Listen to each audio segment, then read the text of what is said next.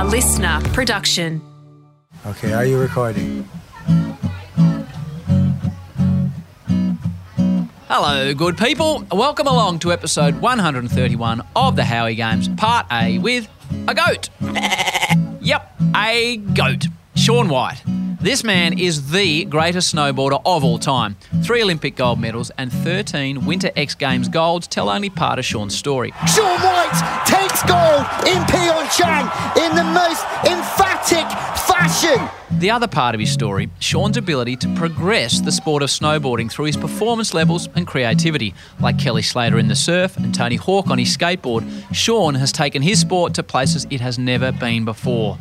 And he has also won 2 Summer X Games golds on his skateboard on the vert ramp. Incredible. So many lost and left behind, and no one seemed to care. Those who should seems like they're blind, pretending they're not there. Can't they see they hold the key? Could make things better if they try. Oh my Jaja, tell me why won't they open up their eyes?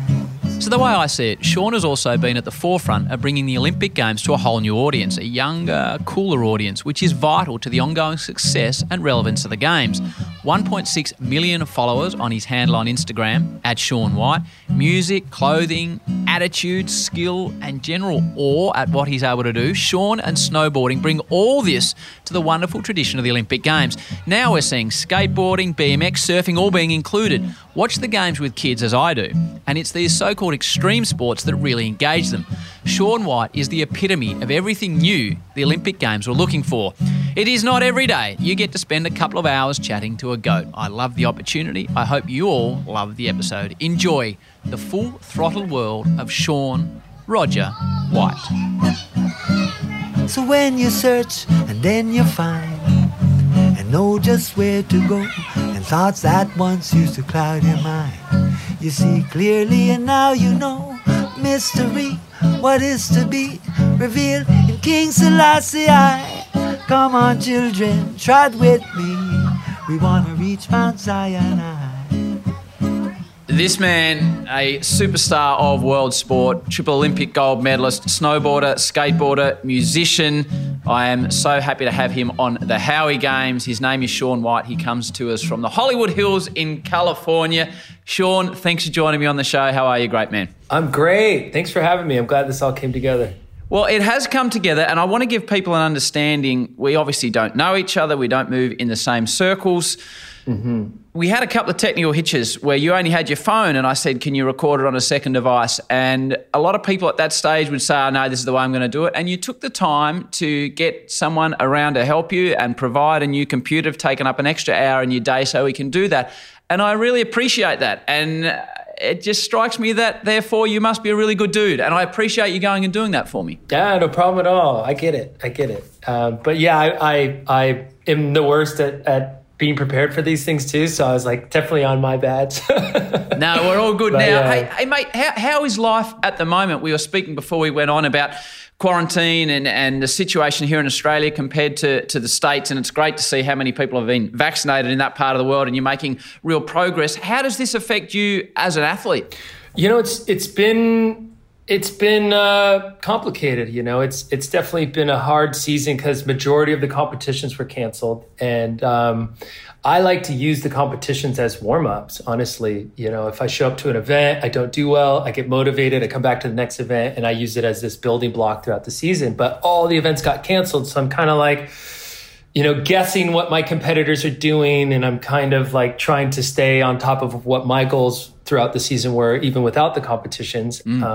Like obviously we would be heading toward New Zealand or Australia at around in a month or so from now. And we can't do that. Obviously the borders are pretty tough. Canada, it's really hard to get into Canada.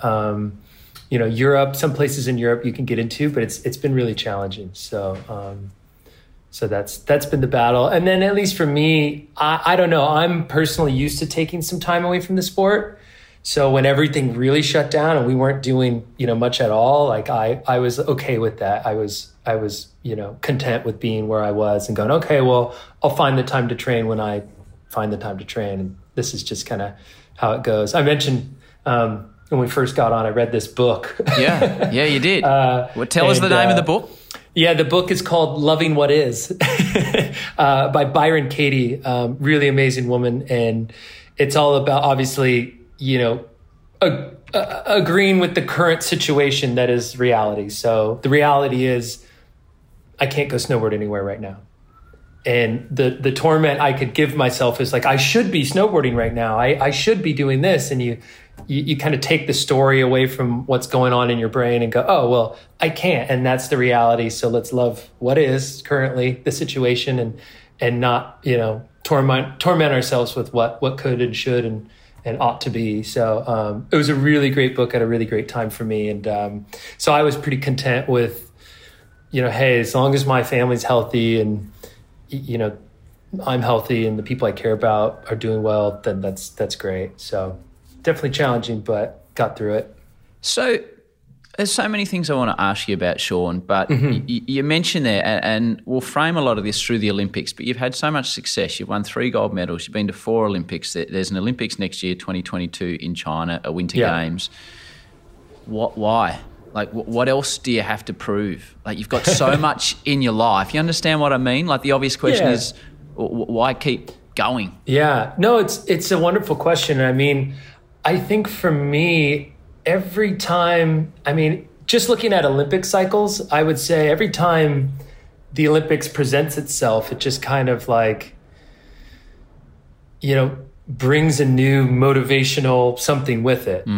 And I have this fight in me still. And so every time is a little different. And I think using those lessons learned from the past and being still motivated at this age, I don't know. I think at this point, having those past lessons as well as, watching guys like, Tom Brady and, some of the seasoned sort of athletes going the distance in their later years is pretty inspiring. So that's definitely something I think about. And I kind of wear it as a badge now that I'm one of the older, actually, I think the oldest competitor in the half pipe. Which seems bizarre because the world's used to seeing you as this young fella. Yeah. I want to base a lot of this around the Olympics because it's like having Kelly Slater on the show. We can't go through 11 world titles. We can't go through all the success you've had in the X Games, etc. But, mate, before it all started, and I did a fair bit of reading, we have a lot of kids listen to this show. You had to have a bit going on medically in your life as a really, really young fella, yeah? Yeah. When I was born with the congenital heart defect called tetralogy of Fallot. And basically a lot of the, I had leaking valves and there's a couple holes in my heart, and not to get too technical, but I had to get that repaired. And it took a couple surgeries, and I was supposed to be a very inactive and sluggish sort of child. But my parents never really set these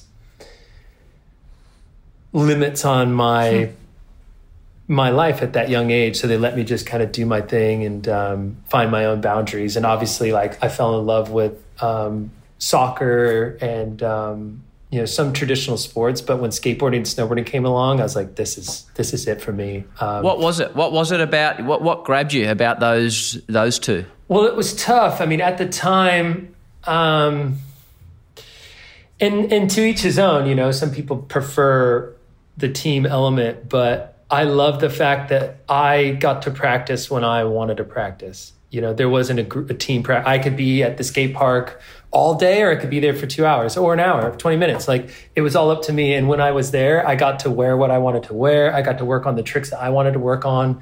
And there was no real playbook for the tricks. You could kind of improvise your own technique or style of doing something. And it really lent to be more creative. And I loved that element. And at the time, as I was getting older in those traditional sports, I trust me, I loved soccer. It was my thing. I really loved soccer. And I remember thinking, this is so great. I made my way all the way up to this AAA soccer league, and it got, a little political.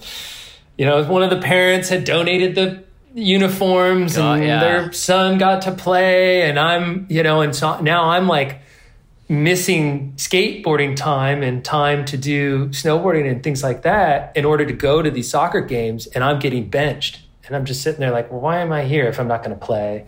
And, but I was a really great player. I just didn't have the, we didn't bring the bigger orange slices to the, halftime gig. So I don't know. It just something spoke to me with these sports. And then my older brother introduced me to these sports. So he was obviously everything to me, and he's 7 years older. And so I just worshiped what he did.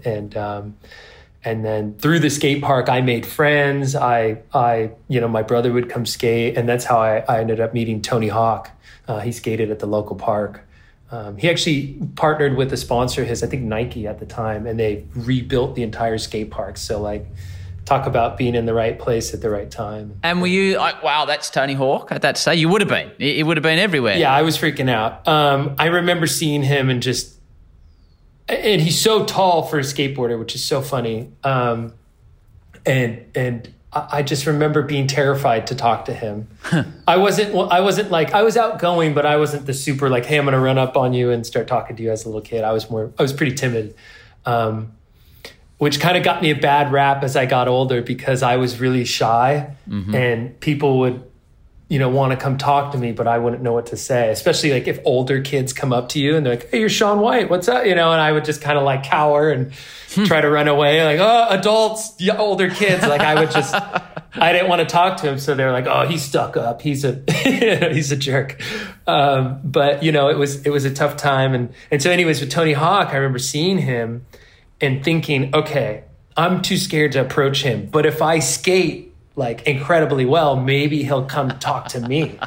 And so he would show up and I would just go. I would do every single trick I could think of and try in hopes to impress him. Because my dream was not only for him to come say hi to me, but to come say hi and be like, would you like to be on Birdhouse Skateboards? Nice. Such a childish sort of and he pulls the magic golden skateboard out and bestoweth upon me, I don't know what I was thinking, but he finally, would say hi to me, recognize me at the park. And then he invited me to a skateboard demo he was doing.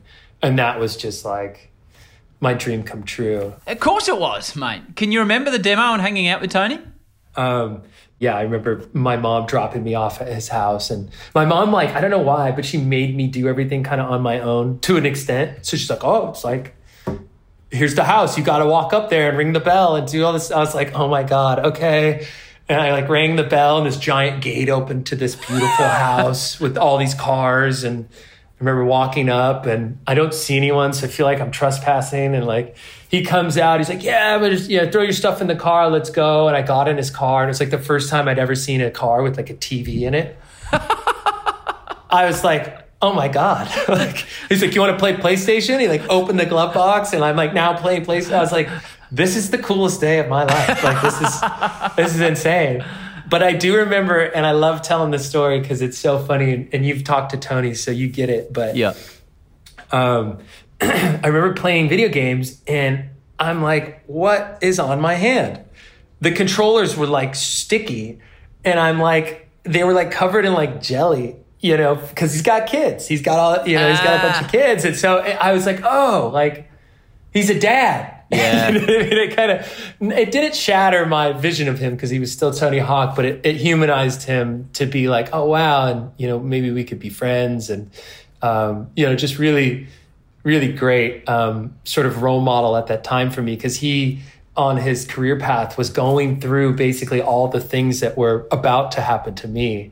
Not so much video game and this exact particular success, but more just being recognized, having to cut up your time between, family time and friends and work time and really kind of having this balanced sort of career and utilizing that time wisely and staying the same person through it all. So it's a rare opportunity, I guess, at that stage as a young bloke, Shaun, to get a full insight into the life of a superstar. Yeah. What did you learn at that point from Tony? I remember we were in a limousine and the guy was like, oh my goodness, I'm so sorry, Tony Hawk. I should have changed the ice. I know you want drinks. It's the ice from the last ride. And he's just like, who do you think I am? I'll eat the dirty ice. I don't care. He's just the down to earth sort of guy, the fame and the success hadn't changed him one bit. So, it was nice There's a really good couple of points you made there, Shaun, that I'd love to ask you about. At what stage, like how old were you when you turned pro, and at what stage were you, like we joked around the player profile about one of your nicknames was Future Boy. At what stage did the world start recognising you and knowing you? And you're a kid at that stage. Yeah. Pretty quickly in my own bubble of, snowboarding up at Big Bear and Snow Summit, like I was kind of the local kid that was like the prodigy kid. And no one knew what I looked like. I was kind of like Kenny from South Park because I think he also has red hair. Like I had goggles, I had this giant helmet, I had a mask because I have fair skin, I get sunburnt. I was like my hand-me-down gloves and so no one really knew what I looked like. They were like, "Oh, that's the Future Boy, or that's the Burton kid," because I got picked up by Burton when I was 7. Oh, I love Future Boy. That's one of the great names, Future Boy. Let's meet our youngest competitor, Shaun White, and find out how he got into snowboarding.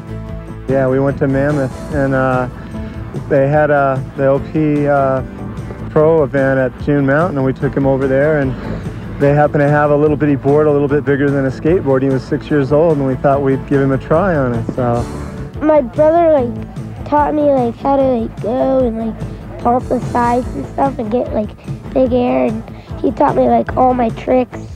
And it wasn't because I was that great. Burton just started making kids boards. They were the only ones to offer kids boards at that time. And they're like, "Oh yeah, we need kids to test the product. And why don't you call the California rep?" And so I started riding for Burton So how old are you at this stage? I was 7 at that age. 7? And I was getting recognition. I had a couple sponsors, and I was doing my thing. I wasn't making any money because you're not allowed to accept money, and that determines if you're pro or not. So I was still amateur. But at that point, I was getting recognized. And then things really kicked off when I was 16, I want to say. I had a breakout year where 15, I won 15, I got second at about all the events I entered. And by 16, I was winning, all the major competitions. And I got the call to do MTV Cribs and all these ridiculous things, and people were recognizing me. And, I was pretty recognizable. I had this long red hair and a certain style. And that was when things really kicked off for me, I would say at 16. And then by 19, it was, I couldn't go down the block without, it was oh, am I going to get recognized today? To I'm definitely going to get spotted today. And I need to be ready for that. And so that's when it all changed. And how do you deal at that? All of us at 16, 17, 18, we're going through a lot of things in our life. Mm-hmm. How are you not becoming that celebrity brat? Yeah. You know what I mean? How are you keeping on a path without getting pulled in all these other directions? I think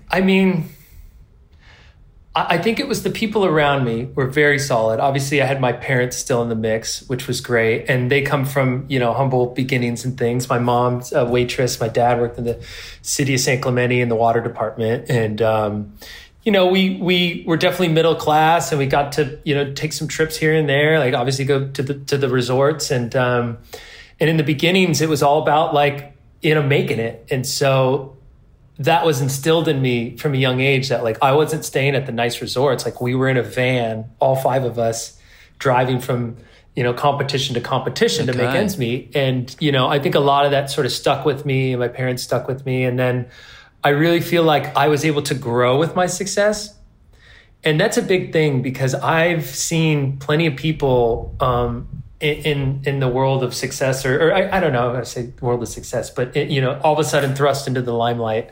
And that's got to be pretty wild to be some nobody really. And then you're in a hit movie or a hit TV show, and everybody knows exactly who you are, and they're not even calling you by your real name. They're calling you by your character's name or your, and so I feel like that must be incredibly hard. I was able to, start as the local hero kid and make my way up, and then Cribs. Cribs. Cribs. It's so funny because I'll travel through the airport somewhere in London or wherever, and they're like, "Hey, are you that guy?" And I'm like, "Oh, here it comes. 3 gold medals, Mr." I'm like, "Were you on MTV Cribs?" Will I be able to find that on YouTube? Tell me I can find that. I'm sure. I was like, how is that still following me? What's up, MTV? My name's Shaun White, and welcome to my crib. Come on in. I'm not a big fan of washing the dishes, so I kind of avoid it. Refrigerator, there's not much going on in here. I just got like straight up milk and like Mountain Dew. We got lettuce, cheeses, and random stuff like that. Tortillas. That's what it's all about. But no, I feel like I was able to grow with the success of it all. And especially with the money, you know, I really was content. I had everything I wanted. You know, if I had money, I would buy snowboards and skateboards and stuff like that. So I wasn't really too excited about that. I loved the idea of making money and having it in order to like secure what I was told is like a future, because the world of sports is very turbulent. You know, it can be here today, gone tomorrow. And that was always instilled in me at a young age. Like, yeah, this is great, but definitely take advantage of the situation when you can and make money for your future. And so that was something my parents taught me. And I think through it all, I just felt like I was the same person with, you know, through hard work and real dedication to these goals, you know, having these amazing things happen to me. So, yeah, those were kind of the pillars and things that I continue with me. Like, I'll still go clean up after my dog and pack my own suitcase and carry my bags. And like, I don't know. I think it too, the sport in which I compete in isn't so glamorous at times. You know what I mean? I can hear your dog in the background. What's your dog's name? Steve. Steve. Geez, a bit of thought gone into that. Yeah. Steve. You know, I was sitting there and Steve. So for some reason it was like I'd watched this like kind of raunchy adult cartoon that I think was just on YouTube. And there's a professor in the show named Steve that was always blowing it. And they're like, oh, God, Steve. Like, they were all, and so it was in my head. And for some reason, it was either Steve or the name Jagger. And I was like, I'm on the fence. Steve's really speaking to me. And a buddy of mine came over. I told him the two names. And he's like, hey, look, you know, you can't talk to a Jagger. Nah. But you pour your damn heart out to Steve. So I was like, okay, all right, Steve it is. Back to Shaun in a moment. Next up on the show, we are privileged to be bringing you one of the more amazing stories ever heard on this podcast. It features the first Sudanese-born footballer to ever play in the AFL, Majak Daw. It's a story with many, many different threads. Some of them are uplifting, some will make you laugh, some heartbreaking, some that'll make you cry, some that a lot of people won't be able to relate to. They come together to form a tale of strength, resilience, and learning. When your mum and dad tell you, right, we're moving to Australia, that is like me saying to my 11-year-old, right, we're moving to Khartoum, Sudan. They're going to have no concept of what we're even talking about. I presume you hadn't even heard of Australia at this point. I've heard of Australia because of other people coming here. Right. Other migrants and refugees. But in terms of what it looked like, I heard a lot of people talk about Sydney. But no, nothing. The only thing was probably kangaroo. People really use their imagination. There were stories going around, you know, roads made out of glasses, milk coming out of the tap. So it was pretty. I had no idea. Did you speak any English when you arrived in Australia? No, I didn't speak a word of English at all.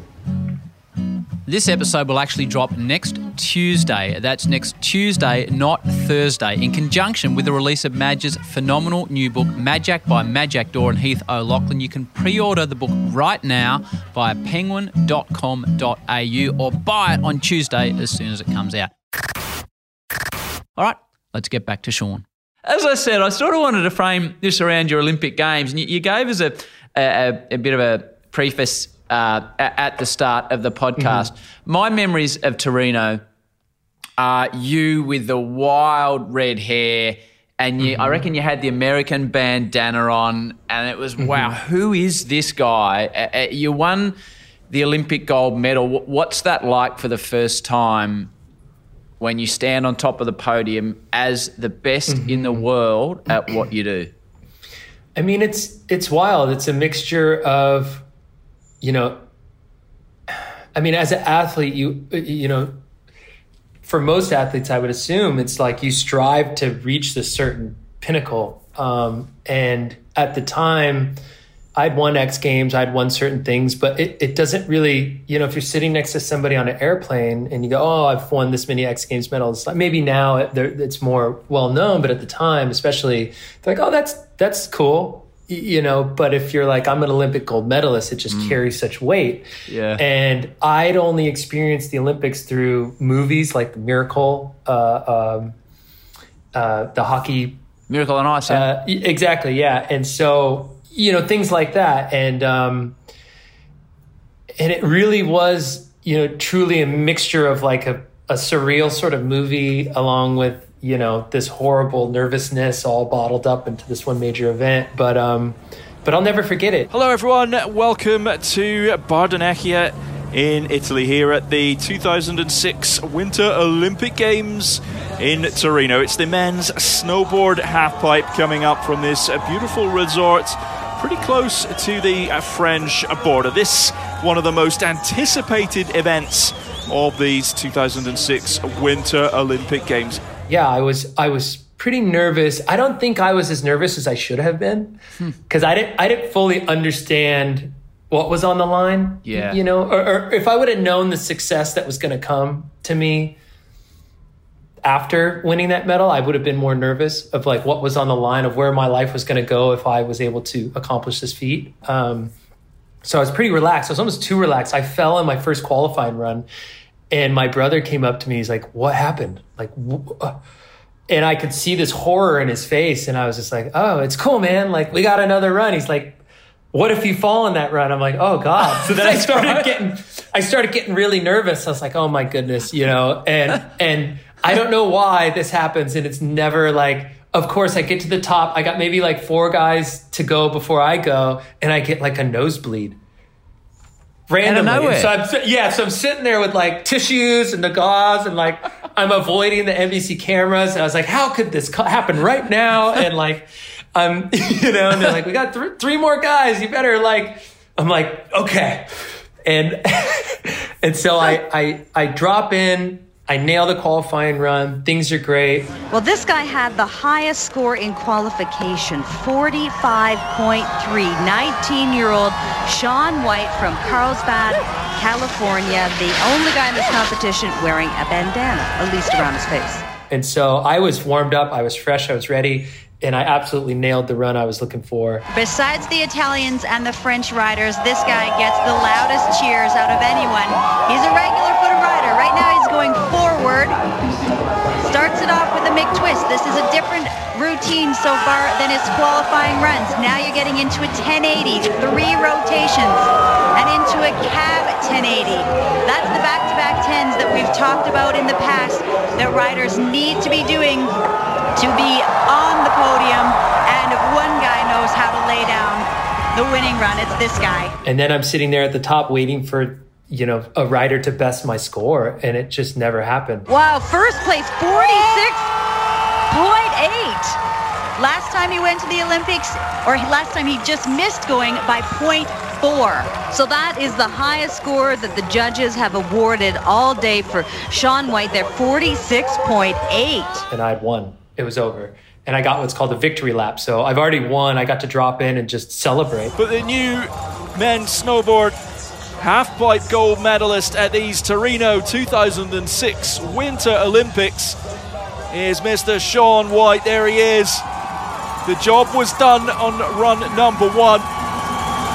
Will we see something special from Shaun White, or will it just be a show for the fans? So I'm doing a big air. I'm slashing the wall and, you know, just having fun with it. And I got to the bottom, and I'll never forget pulling up to my family, and, you know, they're all there and they're all crying. They're all in tears. And my mom leaned in, and she I'll never forget it. She said, you know, you did it. It was all worth it, you know, and forever, you'll never, ever not be introduced or known as Shaun White, the Olympic gold medalist. That's a title you'll carry for the rest of your life. And I was like, I'm going to get choked up thinking about it. But that was heavy. That's when the magnitude of it all hit me, and knowing what I had done and honestly what we had done. Because as a family, you know, my parents calling in sick for work to get me to the mountains. You know, I wasn't driving myself.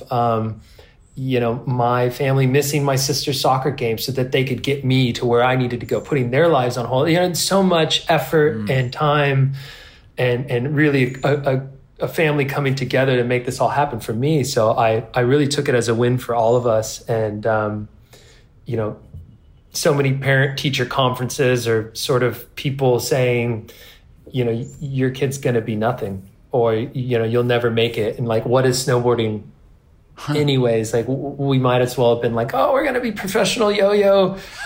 I'm sorry to the yoers out there. I do appreciate your skills because I am terrible at it. That's why it's actually something I wish I was better at. But you know, like sword fighting or something, I don't know, something random and you know, and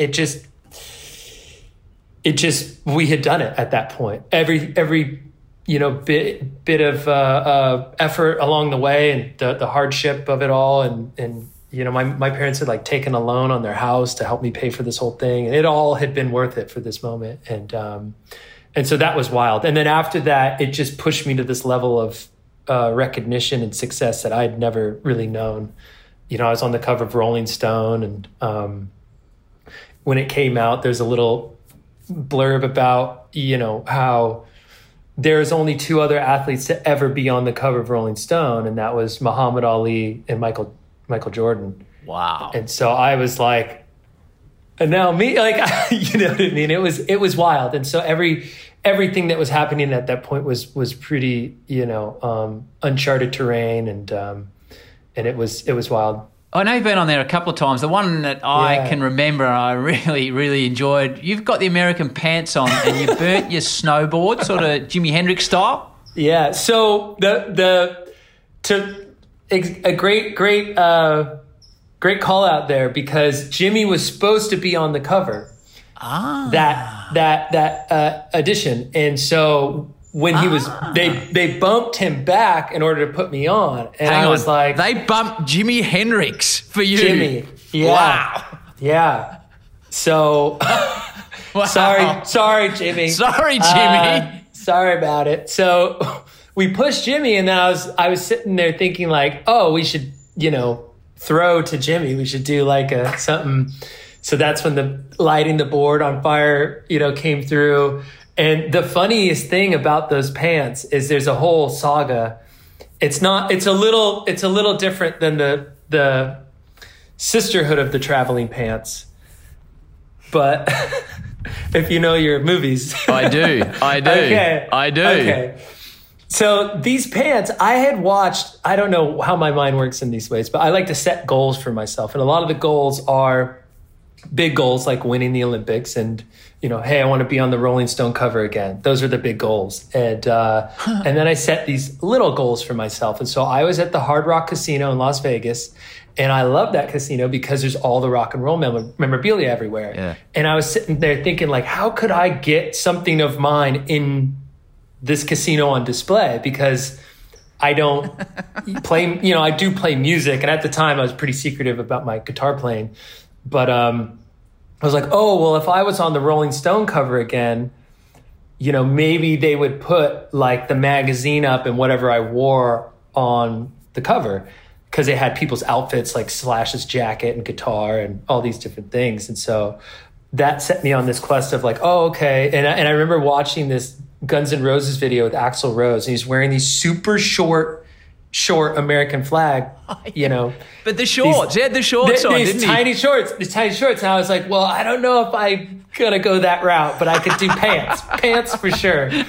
So I had those made in order to, so that was the goal. So the goal became, I need to wear the pants, you know, on the cover of Rolling Stone, which meant I would have won the Olympics. So it kind of like brought this really big, scary goal down to a fun sort of thing. And so I had the pants made, ready to go. I ended up it just all played out. I won the Olympics. I got the phone call. Rolling Stone wants to do the cover. I shot the thing. The snowboard lit on fire. And then we call the Hard Rock. And for, I don't know, 6 months or a year, it was on display. The burnt board with the pants and the metal. Like, it was all... And that was just me scheming the whole time of like, how could I pull this all together? But yeah, it's wild how, you set these kind of goals, and at least in my life, I've seen that if I do these kind of things, it happens. It can come true, or I don't know. I don't want to call it like nudging the universe to, come my way, but a lot of things in my life have come to me, and I've just got to be open to it. So is it that type of attitude, call it what you like, that type of approach that led to Red Bull actually building you your own half pipe? Yeah. How did that happen?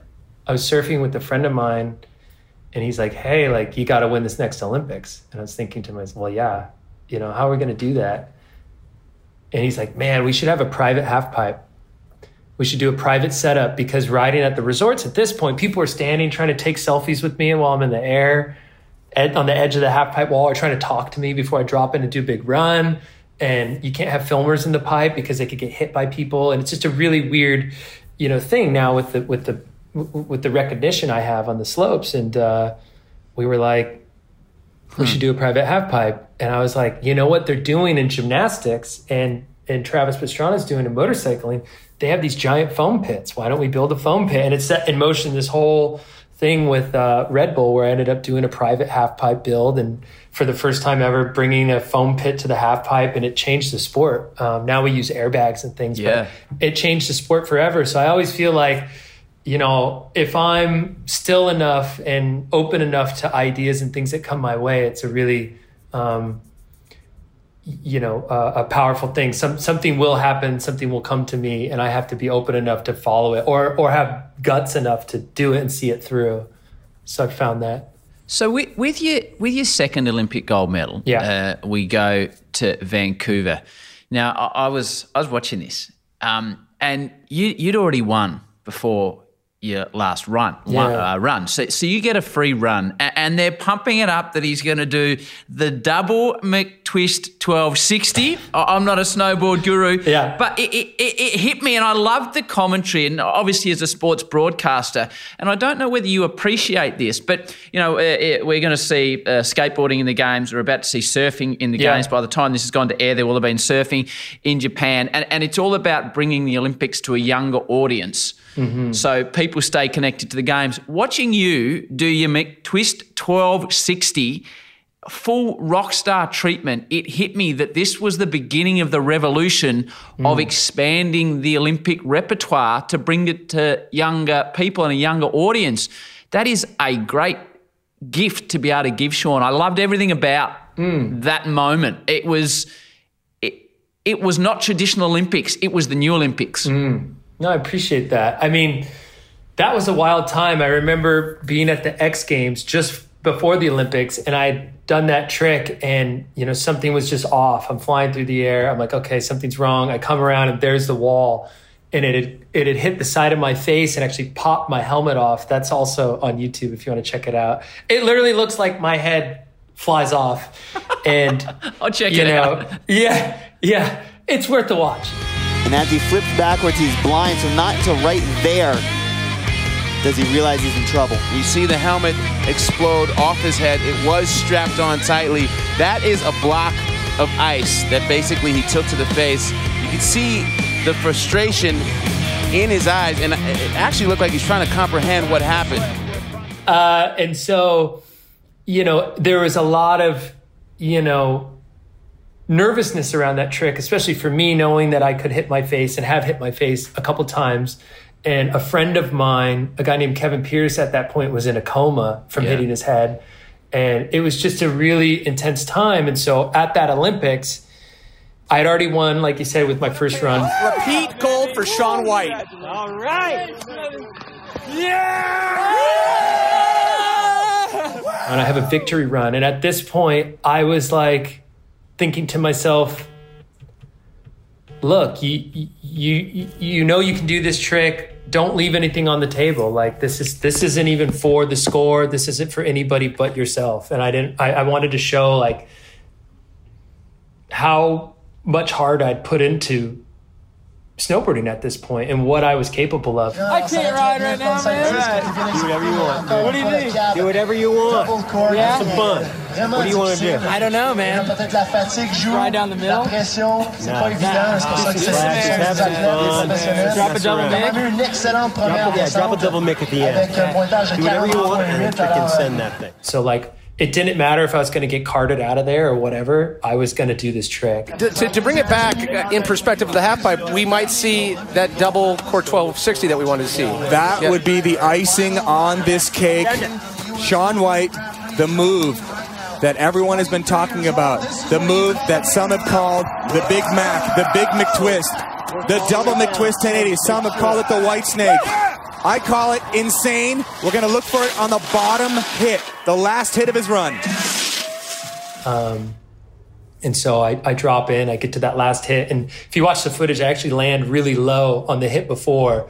So that's your setup trick. So if that trick's not that great, it really puts you in a tougher position to do the trick on the next wall. And I was just so like determined to do it. I just willed it to happen. One more hit. Here is the setup. All eyes to this hit. Oh! And there it is! Oh!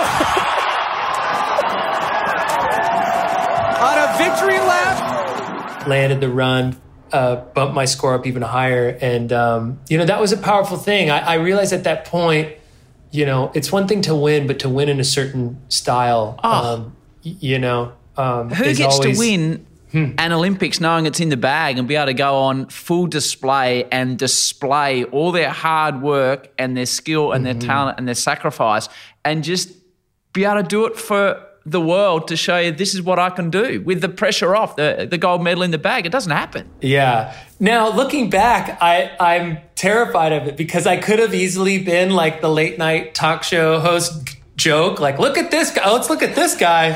He had it in the bag and he decided to go for it, which was weird because he already got it and he got carted off. Let's see that in slow motion. So I'm definitely glad it worked out the way I had planned it. But yeah, I think that was something of, pride that I had, that I wanted to show how hard I'd work, like you said, and show what I was capable of. And, like I had mentioned before, the first Olympics I attended, now going to the second one, I wanted to show that obviously it wasn't a fluke that I'd won that first Olympics, that I was here to stay and this is what I'm all about. And that was really my way to say that and show that to everyone. And people really respected that and really appreciated that. I got so much, attention from doing that. And it's so funny that you know the name of it because so many talk show hosts and people and the media just cannot for the life of them remember the name of the tricks. But the double McTwist 1260 is the only trick that everybody knows. And I'm convinced they know it because it sounds like something you order at McDonald's. It does. For sure. I'll have the double McTwist. I'll put the 1260 on it. Like Shaun White. So that's definitely Oprah knew the name. I'm on all these talk shows. It was wild. When did you know you had this? So I think that you're such a great example of following your passion and doing what you love. But when did you know? It's funny because you put a dream in front of somebody when they're so young and it just seemed so close. I was like, I could do this. And is arguably the best snowboarder of all time. Ladies and gentlemen, please welcome Shaun White. And so that was an amazing time. And talk about getting to relive, one of the best days of your life all over again. And it played out exactly the same way. You're standing there and, backstage and the two other, the second and third place competitors go out and stand on the podium and they start raising the flag and you walk out and stand in the middle and they throw the medal on you and your whole family and everybody's in the front row. And please welcome Shaun White.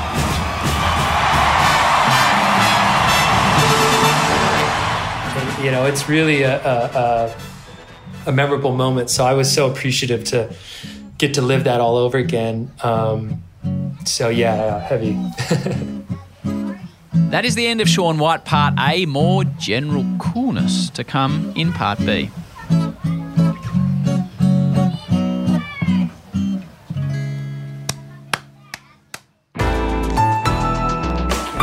Listener.